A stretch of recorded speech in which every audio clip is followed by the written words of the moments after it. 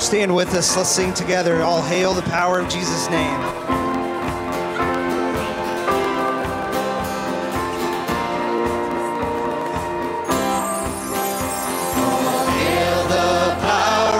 Jesus' name, let angels prostrate fall.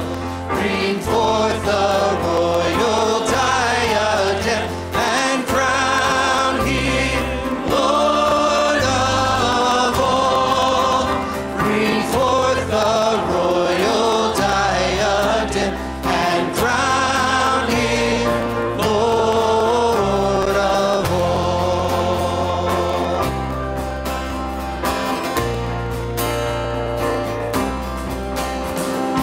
Chosen seed of Israel's race, he ransomed from the fall. Hail him who saved you by his grace and crowned him Lord of all. Hail him who saved you by his grace and crowned him Lord of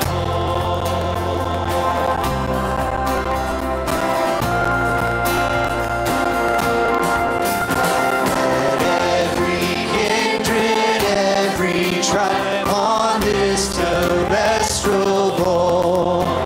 To him all majesty ascribe and crown him Lord of all.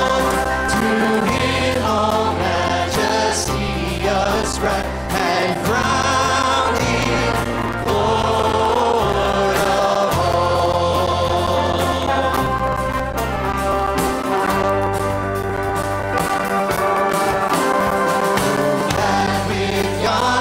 sacred throng, we at his feet may fall. We'll join the everlasting song and crown him Lord of all.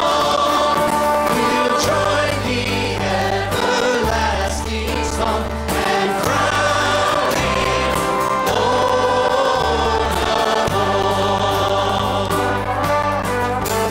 We'll join the everlasting song and crown him Lord of all.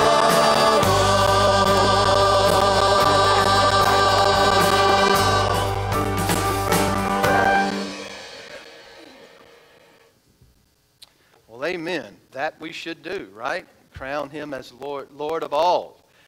Just a blessing to see you here this morning. Brother David and Miss Cammie, they are with David's mom, Miss Carol, and she's not doing well. And so early on this morning, they were spending time at the rehab and had to go back. And so just pray for Miss Carol, for David and Cammie, and we are blessed with that couple. And we miss them when they're not here, and we just need to pray for David. I know how it is to go through difficulty with me, with even death, with a parent while trying to minister. So it's not the easiest thing in the world. Praise the Lord for Daniel and the group picking up and helping out. And we pray the Lord is going to speak to our hearts today. Amen. All right. Also, Mr. Gene Trotter went to be with the Lord this week. Pray for Miss Pam. That service will be on Tuesday at Adams Funeral Home. So let's go to the Lord in prayer. Great God and Father of our Lord Jesus Christ, we just thank you, Lord. Just think, Lord, just in my mind, that hymn, that thou, my God, would die for me. Lord, just help us to think about your incredible plan, administrative plan of salvation. Lord, that you would save us from our sins. Lord Jesus, we just give you praise and glory. Our only boast is in you and you alone.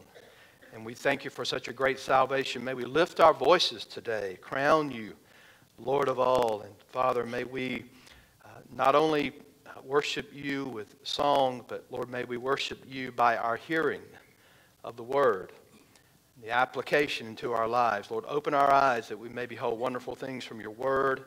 Lord, help us to have clarity of thought when you're dealing with texts like we're looking at in Ephesians 3, it's somewhat mind-boggling to think about what we're reading and to try to figure it out, Lord, with your Holy Spirit's help. But Father, would you enlighten us through your word, illuminate our hearts and minds through your Spirit, together with the word, so that we can better serve you in our world as a church that you've called us to be. In Jesus' name we pray.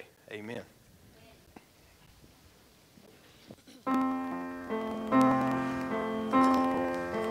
Praise the Lord, His mercy is more, stronger than darkness, new every morn. His sins, they are many, His mercy is more.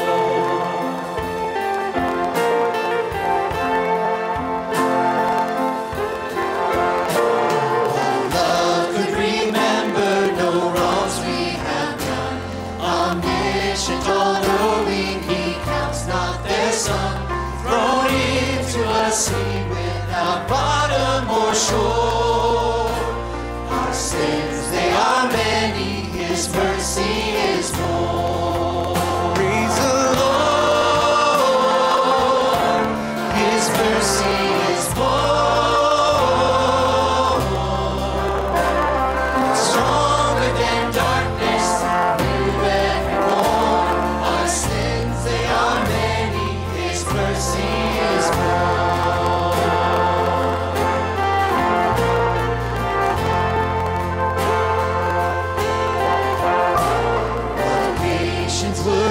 As we constantly roam, but Father so tender is calling us home. He welcomes the weakest, the vilest, the poor. Our sins, they are many, His mercy is more. Praise the Lord, His mercy is more.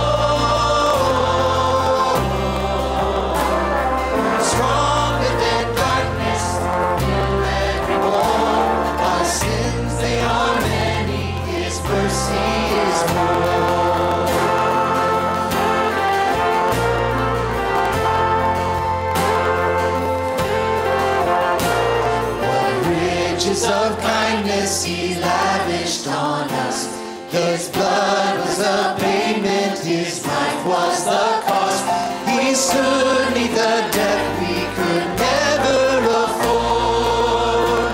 Our sins, they are many, His mercy is more. Praise the Lord, His mercy is more.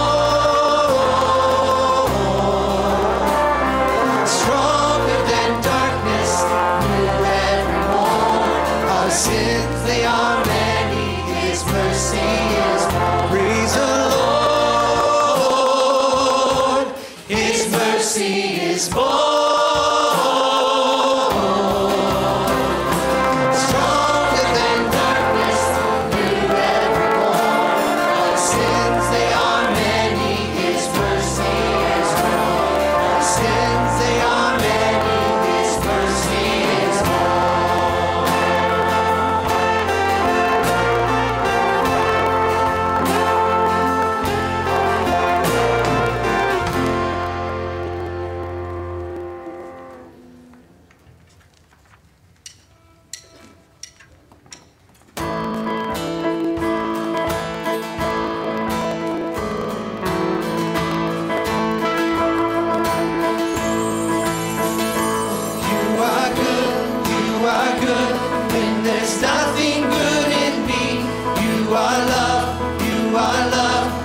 Displayed for all to see. You are light, when the darkness closes in. You are hope, you have covered all my sin.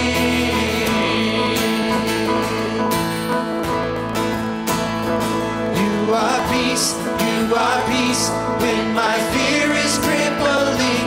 You are true, even in my wandering. You are joy, you're the reason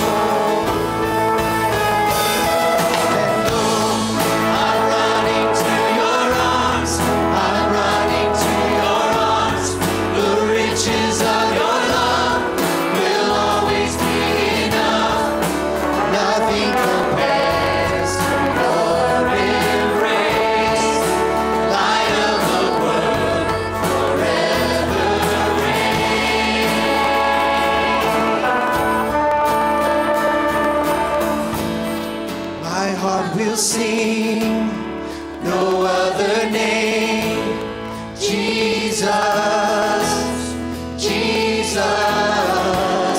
My heart will sing, no other name, Jesus, Jesus.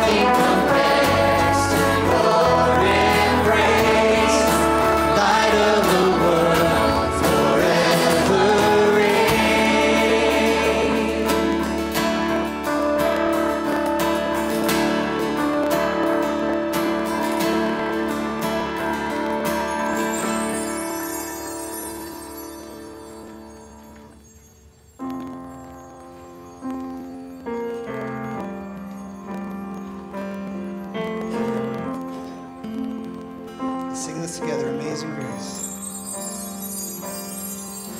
Amazing grace, how sweet the sound that saved a wretch like me. I once was lost, but now I'm found. Was blind, but now I see.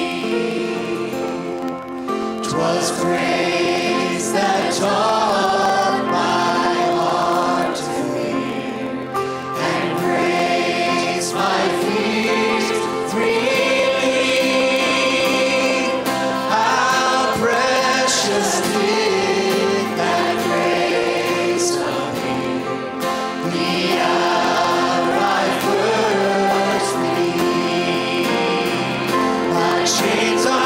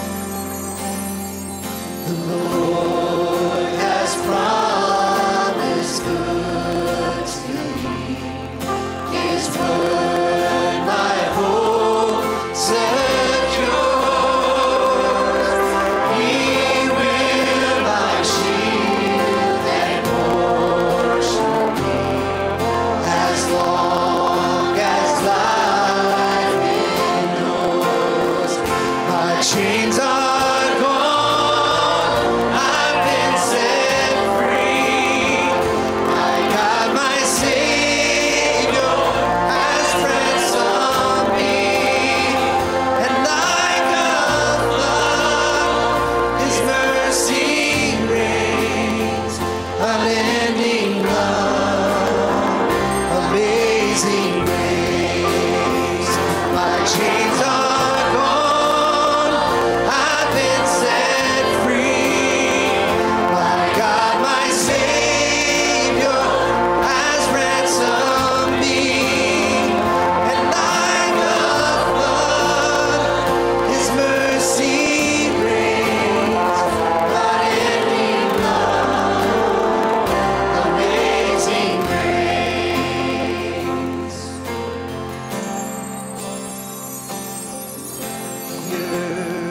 shall soon dissolve like snow.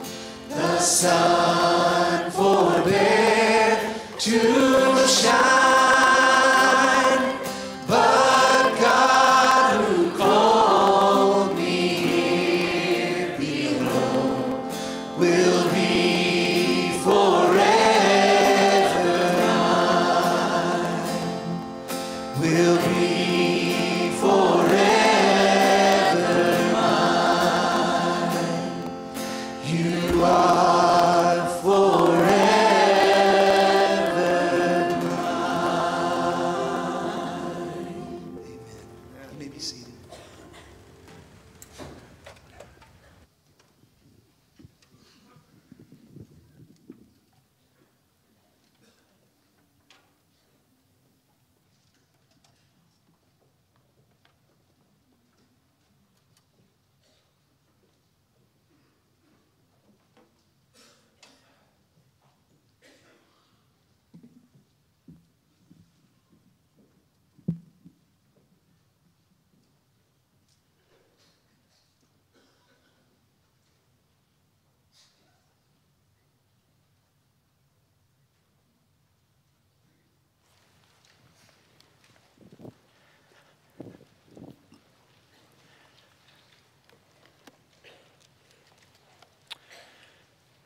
When I came in and sat down on the front row, Billy said to me, "My wife's mad about me growing this beard out."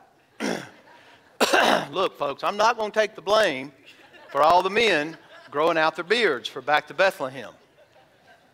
As a matter of fact, there's a couple in this church somewhere in here. I'm not going to tell you where they are, but I actually had to call this week and beg the husband on behalf of the wife to shave that beard, because there were some portraits coming up. I'm not going to say who it is. I love this lady. I'd never say that, would I? No, I wouldn't.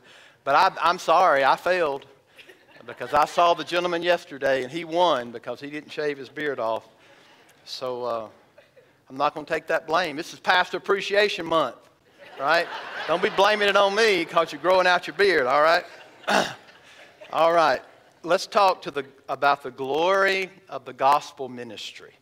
I couldn't think of a better title to give this. We've been dealing with the fact that we're stewards of the ministry of grace given to us. Paul expounds upon that. So we're down to Ephesians 3, and let's use that transitional verse of verse 7, which is clearly that. Why do I say that? Because there's a bookend. There's an inclusio here. Do you see it? At the end of verse 2, assuming that you have heard of the stewardship of God's grace that was given to me for you. Now watch verse 7. Of this gospel I was made a minister according to the gift of God's grace. Do you see? That's called an inclusio. It's bracketing everything together. So verse 7 should be seen as a transitional verse, okay? So let's start with verse 7, and for this morning, let's proceed down through verse 10. Of this gospel I was made a minister according to the gift of God's grace, which was given me by the working of his power. To me, though I am the very least of all the saints, this grace was given. All right, now we're going to have two infinitive phrases that lead to one so what. And we got to have a drum roll when we get to verse 10, right? The so what is very important. So here are the two infinitives. To preach to the Gentiles the unsearchable riches of Christ, second infinitive, and to bring to light for everyone what is the plan of the mystery hidden for ages in God who created all things. Drum roll! Praise the Lord. Here it is, verse 10. So that through the church the manifold wisdom of God might now be made known to the rulers and authorities in the heavenly places. Anybody else want to preach this morning? That's some heavy, heavy stuff. I hope you understand that we're living in an age where we are trying to make the church relevant to the masses. That's the age we're living in. We have wars, we have international crises going on. Do I have to remind you of the COVID pandemic? Even when I say it, I want to cringe, right? What about the media pushing and people? The total desire for abortion on demand. I even heard, just walking through the house this morning, I saw a sign that said, not to allow abortion is inhumane. My thoughts were, boy, are we ever turned on our heads in the United States of America? No, we believe abortion is murder and inhumane.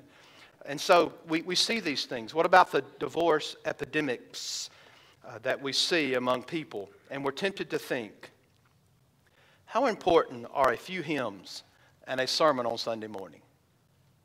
I mean, with all the things going on in this world, we're tempted to think just that.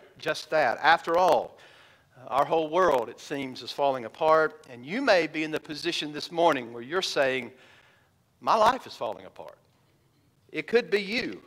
Paul is given this word by the inspiration of the Spirit of God, and it gives us a perspective on the church, listen to this, history, and the future. And this should cause all of us to think that what goes on in this building, Sunday, Lord's Day after Lord's Day, and not only here, but all over the world where people are gathering together with Christ as their King, worshiping Him, that there is something actually central to the unfolding of all of history as we meet together. Do y'all know how huge that is? So, I told you when we started this, chapter 3, that building upon chapter 2:22, in Him you also are being built together into a dwelling place for God by the Spirit. I said regarding that verse that we need to reorient ourselves to the beauty and glory of the church, right? We need to reintroduce ourselves to the wonder of what it means to be a member of the church, and then we need to refocus on the marvelous privileges of what it means to be God's people. So this is where we're headed in chapter 3. We're building to that incredible doxology that begins in chapter 3, verse 20 through 21 regarding the church. So, with all that being said, intro-wise, Paul loved grace. His writings are pregnant, and they're permeated with grace. And as we read about grace, we find out that it humbled Paul. He lived with a humble gratitude to God for the grace that was given to him. He will continually deflect any attention away from himself, and he will deflect it all toward the God of all grace. This is what you see Paul doing without exception all the way through his writings. And you'll remember that Paul referred to himself as the least of the apostles in 1 Corinthians 15:9. I am the least who was born out of due time. But here in this text, which was given to me by the working of the Spirit, verse 8, to me, though I am the very least of all the saints. That means he's comparing himself to me and you. And he's saying that I am the least. Well, Wallace, Greek scholar, translates it less than the least. How do you like this for English grammar? Or the leaster. Really, that's what he says. The leaster. F.F. Bruce translates it lesser most. So Paul considers, when he looks at the grace of God and how it transformed his life, from being a persecutor of the church in Christ to being a tracker, we'll see this in a moment, of Christ, the fact of the matter is, he would view it a privilege to serve Christ. He viewed his ministry as a privilege of serving the Lord Jesus Christ. So at this point, Paul will now provide the purposes of all of the grace of God given to him and the empowerment to move forward in the ministry. So we might say that this text moves from his position in 3:1, which was a prisoner, right? And then it moves toward his stewardship, something that was given to him to administrate as God's call upon his life, and then it swings over to this service of gospel proclamation. And that should be true for all of us. If you've been redeemed by grace, God has a plan and a purpose for your existence on earth. And it's not just to sit and soak. It is to actually be involved in a service for the King. So, if you remember our points before, we dealt with the grace of God and being a steward of it. That started us off in chapter 3, verse 1. And then we moved toward how the mystery is given to us. It's given by revelation and the Spirit. And thank the Lord for revelation, right? Which is the Word of God. Today we move to this central point. Our stewardship of the mystery leads to the service of gospel proclamation. And this is chapter 3, verses 8 through 10. In other words, it's the glory of the gospel ministry. That's what this looks like. So I want to go into this in 3 ways. Okay, I want to touch on this in 3 ways. And I struggled all week. I think it was not till Saturday morning when it popped in, it was Friday morning when it popped into my mind how we should outline this particular text and stay true to what it's saying. So what I'm going to do is I'm going to talk about those two infinitives, okay, to preach the unsearchable riches of Christ. Then we're going to talk about to bring to light the mystery, and then we're going to hit the drum roll so that, or the so what given. Here's the way we're going to do it. First, we preach to all the good news of Christ's unfathomable wealth. Do you see it in verse 8? To me, though I am the very least of all the saints, this grace was given to preach. And that word is proclamation. So he sees his ministry given to him, even though he was a hell-deserving sinner. God gave this grace to him, saved him, and then gave him this ministry of the gospel to proclaim it to the Gentiles. And he sums up this ministry with two infinitive phrases. Is to preach, that's one, to bring to light. And he does this to serve one grand purpose that's in this passage we're going to see. So Paul sees this ministry as having received grace from God to preach there's a lot of translations out there. I don't know what you're reading for this word, but unsearchable riches of Christ. So, it refers to something being impossible to understand on the basis of careful investigation or examination. That is what unsearchable actually means. Some of your translations may say incalculable. Some of your translations may say incomprehensible. Well, it's interesting to note that the term doesn't appear anywhere outside of the Greek, anywhere in the Greek language outside of the Bible. It's interesting. Unsearchable. Arnold says the word is built on the word for footprint. It was used for a tracker who pursues another by following footprints. That's pretty awesome, isn't it? Our writers refer to God's incalculable attributes by using this particular word. Now, just think with me for a moment how seismic the change was in Paul's life. Has anybody else ever noticed that in the Bible? That you're dealing with a man who says, I'm the least of all the apostles, I'm the least of all the saints, I'm the chief of sinners. Can anybody identify with that? Have y'all felt that way this week? If you haven't, then the Holy Spirit doesn't live in you. We should all feel that way. All the time. Or a lot of times we should feel this, that we're the chief of sinners. And yet, think about this. Someone who was the persecutor of Christ, who says numerous times, I was not even worthy of grace or even a consideration of redemption. And yet there's this seismic shift in his life where we call it a Damascus Road experience, right? Where he goes from hating Christ and Christianity to pursuing Jesus being so consumed that the person of Christ was all he ever thought about. It is just amazing to stop and think about it. Christ the Lord, as a matter of fact, should be our consuming subject when we teach and when we preach. Amen? Should he not be? Not only in our preaching, but these riches of Christ should be continually in our minds, in our hearts, and I use the expression unfathomable wealth. Folks, you'll never get to the bottom of the Christ of the mystery of the gospel. You know, really the translation is Christ himself is the content, or is what constitutes the content of the gospel. Look at it clearly. The unsearchable riches of Christ.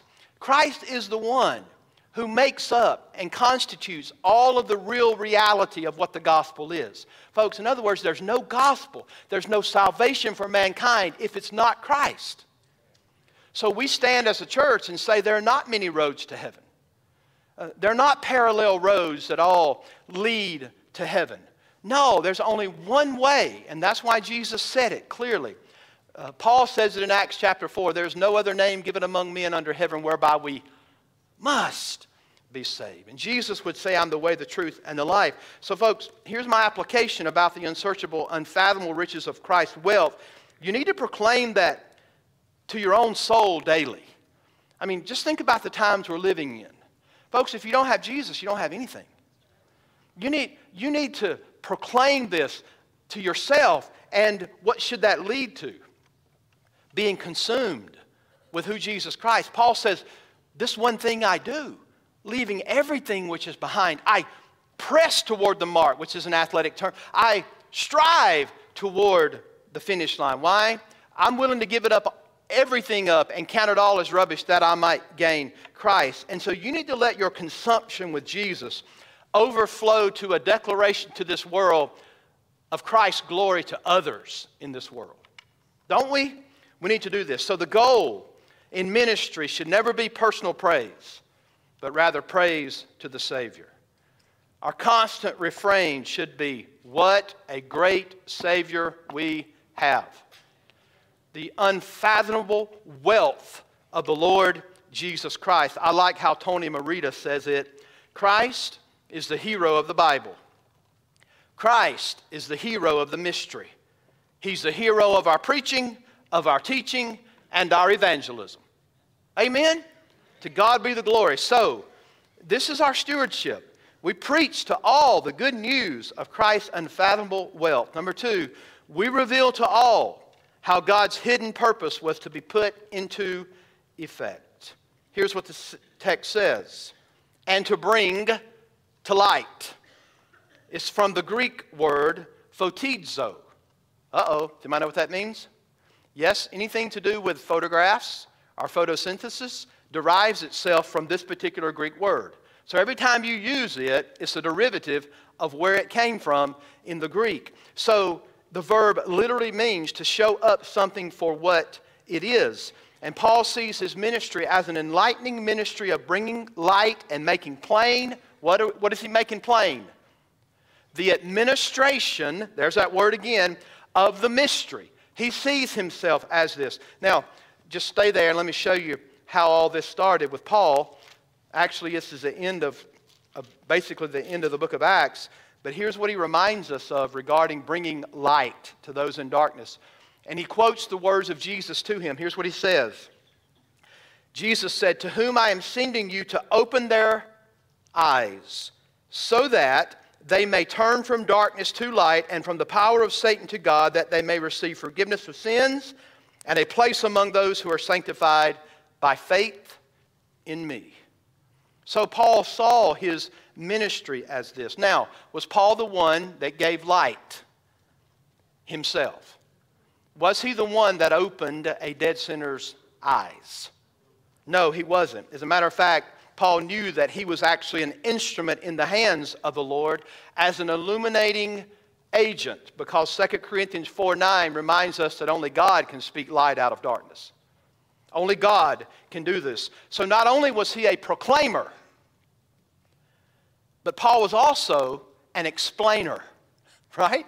He proclaimed the unsearchable riches of Christ, but he also explained and brought light, understanding through his ministry. Psalm 119, 130 is a great verse.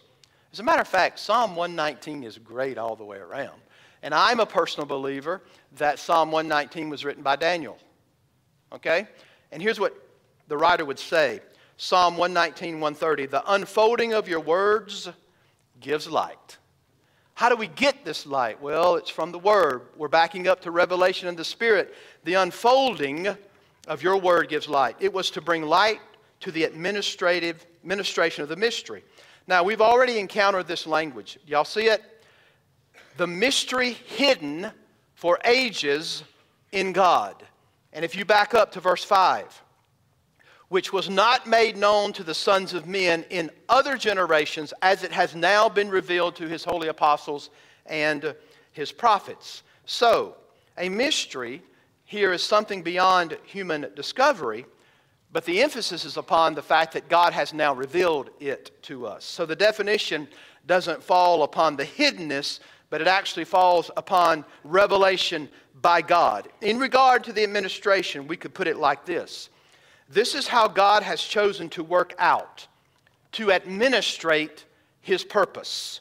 This is how he has chosen to disclose his eternal purpose. This is how he has chosen to accomplish his eternal purpose. So this refers to the illumination and or the unfolding of God's plan. And the focus ends up being Paul's own missionary focus. This is huge. He saw his commission as not only to preach the unsearchable riches of Christ, but also to bring to light the unfolding of God's plan to all the nations. Matthew 28, 19 through 20, right? His focus was not just on the Jews. His focus was not just on a set group of Gentiles in Ephesus. His focus was upon the entire world. So the mystery that was hidden refers back to verse 5. Fully revealed in the ages that Paul was in. What was concealed under the old? Y'all remember the history of what we tracked through? Don't make me preach all of it again. Say yes, we remember, preacher, right? It was the radical nature of what God has actually done through the Gentiles. Remember, He didn't give us the whole understanding. We knew that Gentiles would come into the temple, but we didn't realize that it wasn't just about a temple. It was about the fact that we would become the holy temple of God, right? It wasn't just about an allotment of land. As a matter of fact, we have an inheritance that is much bigger than a piece of property. Remember, all of that was hidden but has now come to light. So He kept this grand unveiling. He kept this final product, might we say, disclosed until the fullness of time, when God sent forth His Son, born of a virgin, born under the law, that He might redeem those who are under the law. So then in the fullness of time, that which was revealed in the Old Testament in bits and pieces, types and shadows, through an entire nation of Israel, was finally revealed. And check this out, unless you missed this. Who created all things. Does that look strange to you? And to bring to light for everyone what is the plan of the mystery hidden for ages in God, who created all things.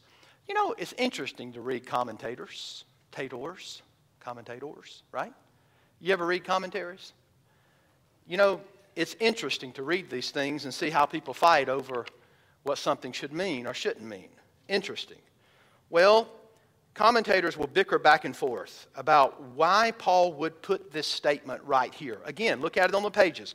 And to bring to light for everyone what is the plan of the mystery hidden for ages in God, who created all things. I think there's a pretty clear reason why he said the God who created all things. It's because our God created all things. I went to seminary to learn that. That is extremely profound. I think it is because He made all things. Think about this, though. What is the significance of this in light of what Paul is unfolding for us? Well, I think it's pretty straightforward. And we may forget this sometimes, but I want to remind you, look at me. Everybody looking? This is God's world. He created this world. And Paul is thinking about that. This is God's world. Paul would say, certainly I have been given this administration. I've been given this responsibility to take and to preach and proclaim the unsearchable riches of Christ. And yes, I've been called by God to bring to light things that were hidden in the past but are now revealed. But you must understand something. This is God's world. He created all things. It's His plan. Lest you hadn't figured this out, He doesn't owe you an explanation. Nor does He owe any previous generation. He doesn't owe any nation or any age an explanation to figure out the fact that God has a plan and He can administer that plan because He has created all things. What He has concealed, He did so by His own sovereign will. What He has revealed when He has desired to reveal it and to whom He desires to reveal it. That's our God. Paul is simply reminding us that God is God. It is His plan, it is His world, and our God is in the heavens, and the Bible says He does whatsoever pleases Him. He reveals what He wants, to whom He wants, and when He wants. Right?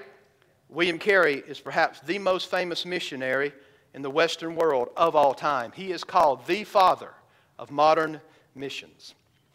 Does anybody know where William Carey went to be a missionary? He went to India, okay, in the 1800s. He was at one point explaining God's plan of the gospel to a Brahmin priest. And this priest said to William Carey, if what you say is true, then it seems to me that God has sinned against us by giving us this information, by not giving us this information sooner. If this is such good and glorious news, God should have given it to us a long time ago. William Carey responded by saying, you need to remember God is God, and if God so chooses to leave an entire nation in darkness and to bring them to light centuries after the light has come, that's God's prerogative. And besides, the darker the darkness, the more glorious the light. When God decides to reveal, folks, He is doing exactly what God pleases to do. Do you realize that in the first place, there was no necessity that God should create any of us? There's not a single necessity that God should create any of us. Our God acted with perfect freedom when He brought this world into existence. God created, right? When He did choose to create, think about this. There was, before Him, an infinite number of possibilities. Y'all believe that? But, as a matter of fact, we find that He chose this particular one that we're now living in. Think about that. He chose this particular one. So Paul revels in the fact that God would choose someone like him to make this mystery known. And when you get to verse 10, y'all ready? Drum roll. Some of you rascals are asleep, right? You've glazed over like a donut, right? You're saying, please help me from the infinitive phrases. Those two, to bring to light and to preach. And now you want to hear the so what. All right, here's those two little words that should always excite you when you read the Bible. Verse 10, so that. Purpose clause. So that through the church, the manifold wisdom of God might now be made known to the rulers and authorities in the heavenly places. Here it is. God's intention, number 3 in your outline, was that His wisdom be known through His church. That's what the text says. So we really could say, of this gospel I was made a minister according to the gift of God's grace. Skip all the way down to verse 10. So that through the church the manifold of wisdom of God might be known. We could take the infinitives out. They're just building, okay?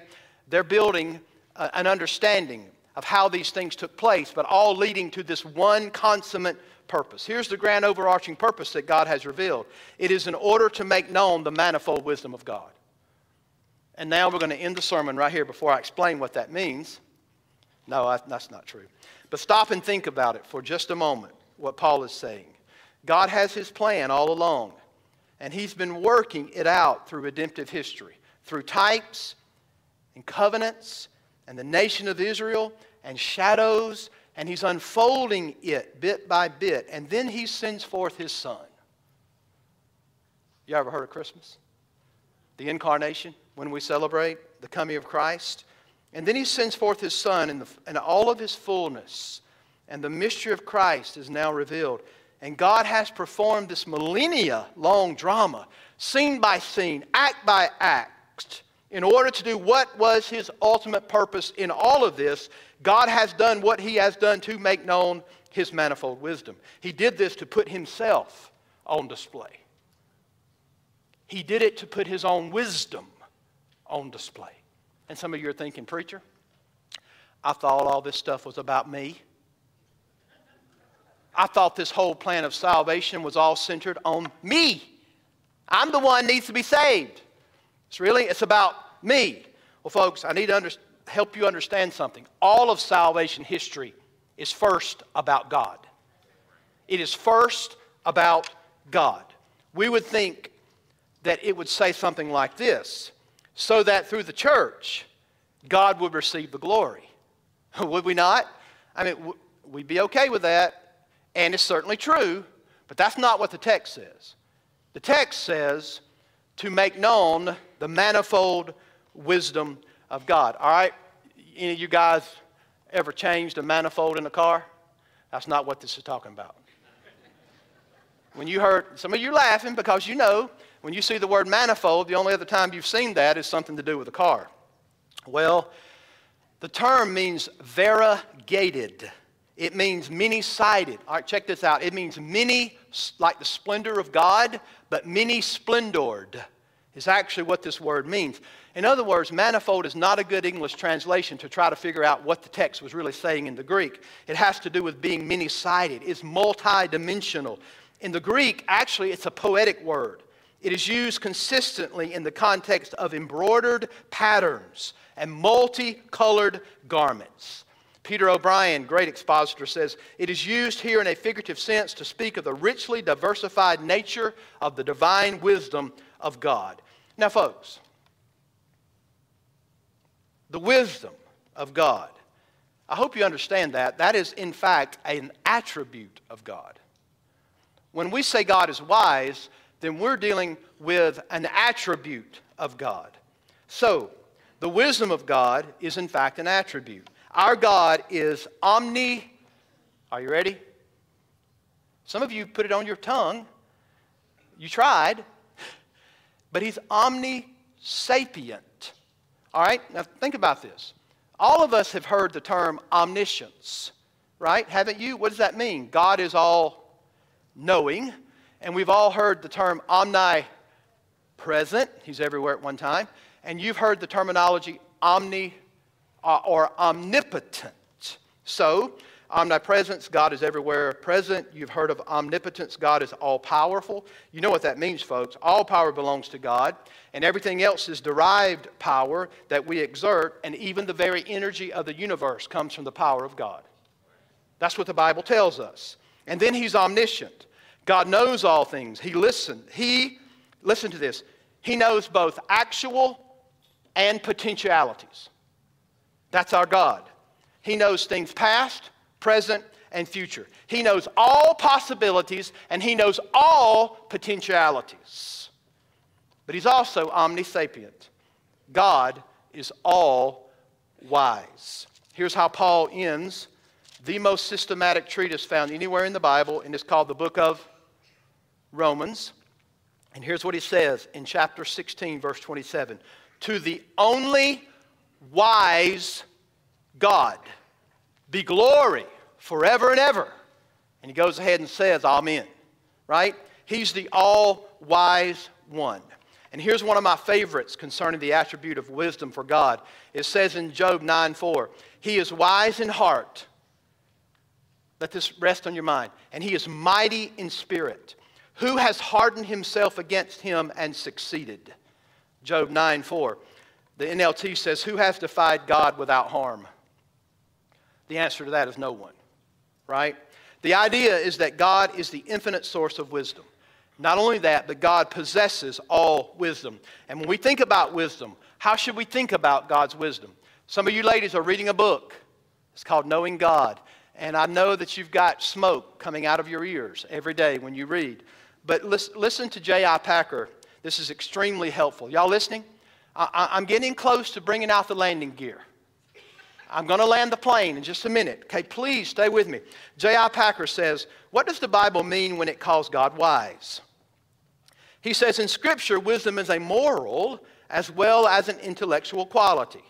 So it is more than just intelligence. It's more than just knowledge. Just that it is more than just cleverness or being cunning.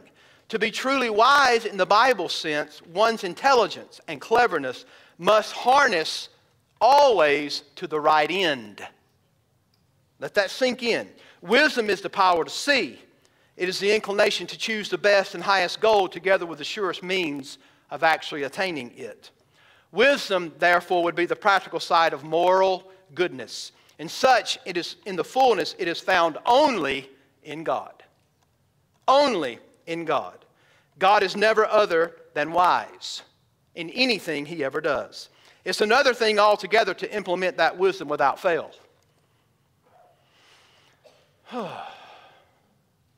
Can you implement a plan without fail? I thought about this week. I had everything in my mind planned out how we were going to take care of a situation. Man, I rehearsed that thing over in my mind so many times I like to blow a screw. And I said to myself, if I do this, I know full well that the actions, the ends, and the means, I have to look at it and say, that is wisdom. But you know what I can't control? Contingencies. You cannot control those things. Those external contingencies hinder you attaining what you thought was the wisest route to go. God knows all possibilities, all of the ends. He knows all the means. And in His wisdom, our God has chosen a plan that is comprehensive, and it is detailed. He's not only determined the end, but also the means. If we couple together the all-wise God, are y'all listening? And you put it together with the all-powerful God, how can the plan of God ever be thwarted? How can it ever be thwarted? What external contingency could ever detract or derail the plan of God in all of God's wisdom? He is all wise. So here we have this manifold wisdom of God. The unfolding of this plan comes from His sovereign power, from His eternal decree. But its grand purpose is to put on display His many-splendored wisdom. Now go back to the poetic analogy. What do we think about here? God weaves 1,000 seemingly tangled threads into one glorious pattern without mistake. And it happens exactly the way our God intended for it to happen. Now, I'd like to stop right there, wouldn't you? The only problem with it is if you preach the Bible verse by verse, book by book, then you can't stop and go hiccup and jump over it, right? And here's what the Bible says. Check this out. Here it is. The manifold wisdom of God might now be made known to the rulers and authorities in the heavenly places. God has done what He has done and put His wisdom on display with a particular audience in mind. That's clearly what the text says. And it's the rulers and the authorities in the heavenly places. Now, if you've read your Bibles, you know that angels have an interest in man's salvation. Is that not true? Did y'all know that? Am I talking to myself? Let me show you. 1 Peter chapter 1, verse 10. 1 Peter 1, verse 10. Remarkable similarity between this language and Ephesians, as a matter of fact. Listen, concerning this salvation, the prophets who prophesied about the grace that was to be yours searched and inquired carefully, inquiring what person or time the Spirit of Christ in them was indicating when He predicted the sufferings of Christ and the subsequent glories. Verse 12. It was revealed to them that they were serving not themselves but you in the things that have now been announced to you through those who have preached the good news to you by the Holy Spirit sent from heaven. Check this out. Things into which angels long to look. Wow. We know this, don't we? It's called angelic curiosity. You know why it's called that? Because angels are not created to be redeemed. By the decree of God, fallen angels will always be fallen angels. And elect angels will always be elect angels with no change, no redemption whatsoever. And they long to look into what happens. Here's the problem. When Paul uses authorities and rulers, he's almost every time without exception speaking of the demonic realm. Wow. As a matter of fact, Ephesians chapter 6, we're going to get there in about 5 years, right? And what does it say? Principalities in high places and spiritual forces and the like, which we are called by God to stand with our spiritual armor. Y'all have read that, haven't you? Well, many commentators say that Paul is referring to good and fallen angels here. I think it is invariably speaking of demonic powers. So, this gets interesting. God saves sinners, and He has chosen Paul as a herald to preach, to illuminate people, so that they could understand the plan of God. And He does this in order to make His manifold wisdom known on display to rulers and authorities and principalities and powers. I do not contend today to know exactly what Paul is talking about here. I don't know about you, but I'm okay with that. There are some things that are unfathomable. Y'all agree? There are certain things that are unsearchable. There are certainly times when we say, I don't know exactly what Paul is talking about. But let's do our best to work through this. What God is doing through salvation and through His church is putting on display His wisdom in front of the rulers and authorities. God's wisdom in reconciling men unto Himself, and His wisdom in reconciling us to one another. That's a novel idea in the United States of America when we're just debilitated by isolationism. But God has a plan to reconcile us to himself and one another to each other. Why? To display his power and authority himself, his manifold wisdom to them. So that's the clear meaning of the text. Why would God be concerned about demonic powers? Why do y'all think this is true? Well, do y'all know anything about Ephesus? Y'all remember the book of Acts? You can go read for yourselves in Acts chapter 19. Those Ephesians practiced magic. They wore amulets to protect them from evil spirits. They learned little mantras to cite, to keep evil spirits away. They lived in constant bondage to the spiritual realities of demonic forces. That's how they lived their lives. Their lives centered around trying to appease the spirits and somehow try to do this and come out unscathed. Folks, that's bondage. Paul has already informed us that Jesus Christ is the King. Do I need to show you again? Chapter 1. That he worked in Christ when he raised him from the dead and seated him at his right hand in the heavenly places, far above all rule and dominion and authority and power, and above every name that is named. Oof. Some people believe that is a reference to the fact that they used to chant certain names to try to get the evil spirits off them. There's only one name that's been given. It's the name of Jesus Christ. So here, he's exalted above every name that is named. Paul is saying to them that what God is doing in their midst, what God has done in your heart, what God is doing through this church, is putting you on display right in front of the rulers and authorities. He's taking the ones that lived in abject fear, and he's making you a display case for his triumphant grace and wisdom and ultimate victory in Jesus Christ. That doesn't get your wood burning. It's wet, right? You need to live. You don't need to live in abject fear and bondage to demonic forces. Don't you understand that you are the divine object lesson of the triumph of God's wisdom and grace in the Lord Jesus Christ? Folks, that's all I know. But I think that's enough for us to chew on for a long time, right? When I started this sermon, I told you that there's more than meets the eye on a given Sunday morning when God's church convenes. I need to say this again. Let me remind you that there's more going on in the church than meets the eye.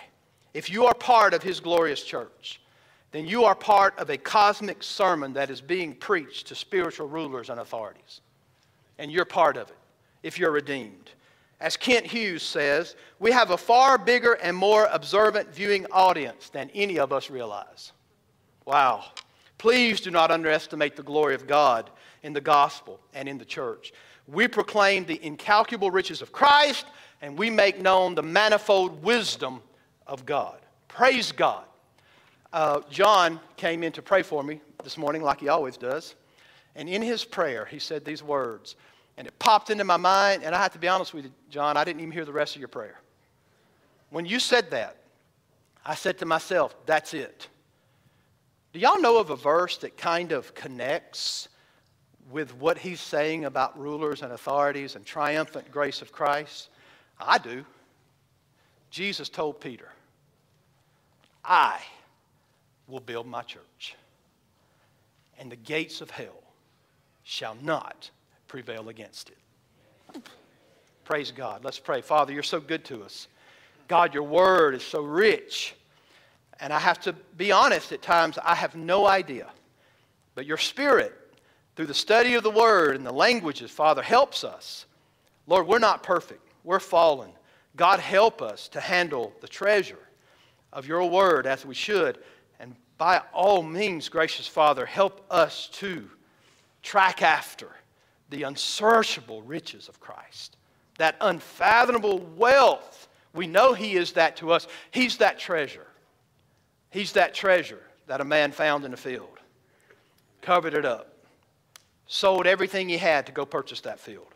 God, you are our treasure, Lord Jesus. Father, help us to bring to light by preaching your word this mystery. Lord, you've put us on display. You prove to everyone that your grace is sufficient, that Christ triumphed over all. and his name is above every name. Father, here's the reality. Every knee will bow, and every tongue will confess that Jesus Christ is Lord to the glory of the Father. May it happen today. May we confess on bended knee and heart that Jesus is Lord, and may we trust you this day. In Jesus' name we pray. Amen.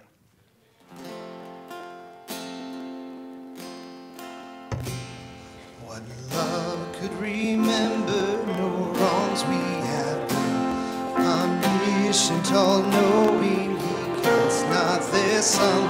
Thrown into a sea without bottom or shore.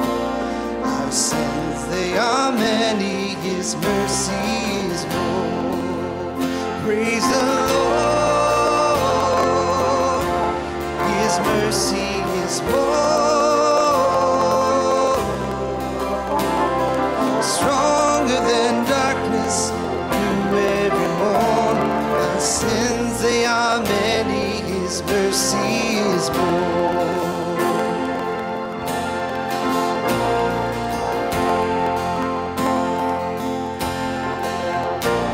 What patient would wait as we constantly wait? What Father so tender is calling us home? He welcomes the weakest, the vilest, the poor. Our sins, they are many, his mercy is more. Praise the Lord, his mercy is more. Stronger than darkness, new every morn. Our sins, they are many, his mercy is more. Mr. Roger, Miss Francis, will y'all come up here? This is the Lewis family, and they've been coming for quite some time. They've already taken the new members class, and in spite of putting up with me that long, they still want to join the church. That's what they said. So they come to us by transfer of letter from a sister SBC church kind of up north from us, Illinois, right? And so we welcome them here. Amen? And I know they have a desire to get plugged in and to serve, and so we'll make sure that we do our best to wear them out. No, I'm kidding. No, I'm just kidding. Had you go back there toward Don, and we'll greet you as we go out. All right?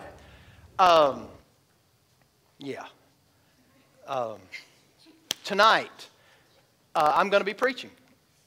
We're doing first and third, okay? So tonight, I want to talk to you about something that connects directly with this, and it's these verses. Consider how we can stir up one another to faith and good works. Y'all ready for the ending? Not forsaking the assembling of ourselves together, as the manner of some, but exhorting one another as much the more you see the day approaching. I want to preach a two-part series on those two verses, Hebrews 10, 24 and 25.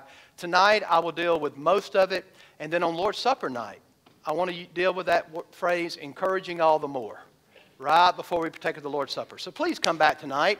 I think it'll be a blessing to you. Amen. Miss Kathy has an announcement, so I'm just going to tell you now, I'm done. So if it goes late, no. She has something about Bethlehem, okay? All right. And y'all pray for David and Cammie and Miss Carol, okay? Hi. Oh, I don't know. Do I have a mic? Will this work? Can I work this one? Does this work? So he didn't introduce who I am, but my name's Kathy Trantham, and I am a drama director for Back to Bethlehem. And so we need you. And tonight we are having a cast. So if you have signed up, first of all, thank you for everybody who's already told me yes. And we still need more. But tonight at 7 o'clock after the evening service, if you have signed up to be any part of the main cast, so speaking part, we are having a quick cast meeting. We're handing out the scripts and just some information booklets going on, talking about what's going on. Also, if you have not said yes, or if you have not turned in a cast information sheet, please, please, please turn that in, fill it out, turn it in. You can either just hand it to me, you could put it in the box that's outside on the table. There's extras of these outside on the table. We still are needing people. We have a cast of about 200 out there. 200. And about 100 of those are townspeople who walk around. But our immediate need right now is the cast. And so there's about 100 that we need. And we have a lot of holes I'm trying to fill right now. As Brother Philip said, it is a privilege to serve Christ. And that's what, as far as Back to Bethlehem, what we are doing is we are proclaiming the gospel. And so we all get to have a part, and which is super exciting when you think about it. And it's because it is fun, but we get to proclaim the gospel. And we're not just ending at the manger. We conclude, and we're telling people why Christ came. So I hope you join us on this journey. Please see me. I'm gonna be hanging around up here if you have questions. I do want to point out that as far as like the cast needs, we have like 2 or 3, usually 3 people for each part. So it's not like you're gonna have to do the whole night every night. Sometimes we do it in shifts, so you could be out there half night. So if that has been a concern about having to be there the whole entire time, you won't have to be, okay? So I hope a lot of you join. Thank you for those of you who've already said yes. Again, if I've not gotten your information sheet, please, please, please turn it in. I'm trying to put a puzzle piece together right now, and that helps to have those and that information. Did I forget anything? I know, probably not. Thank you. See, I didn't keep you that long, right?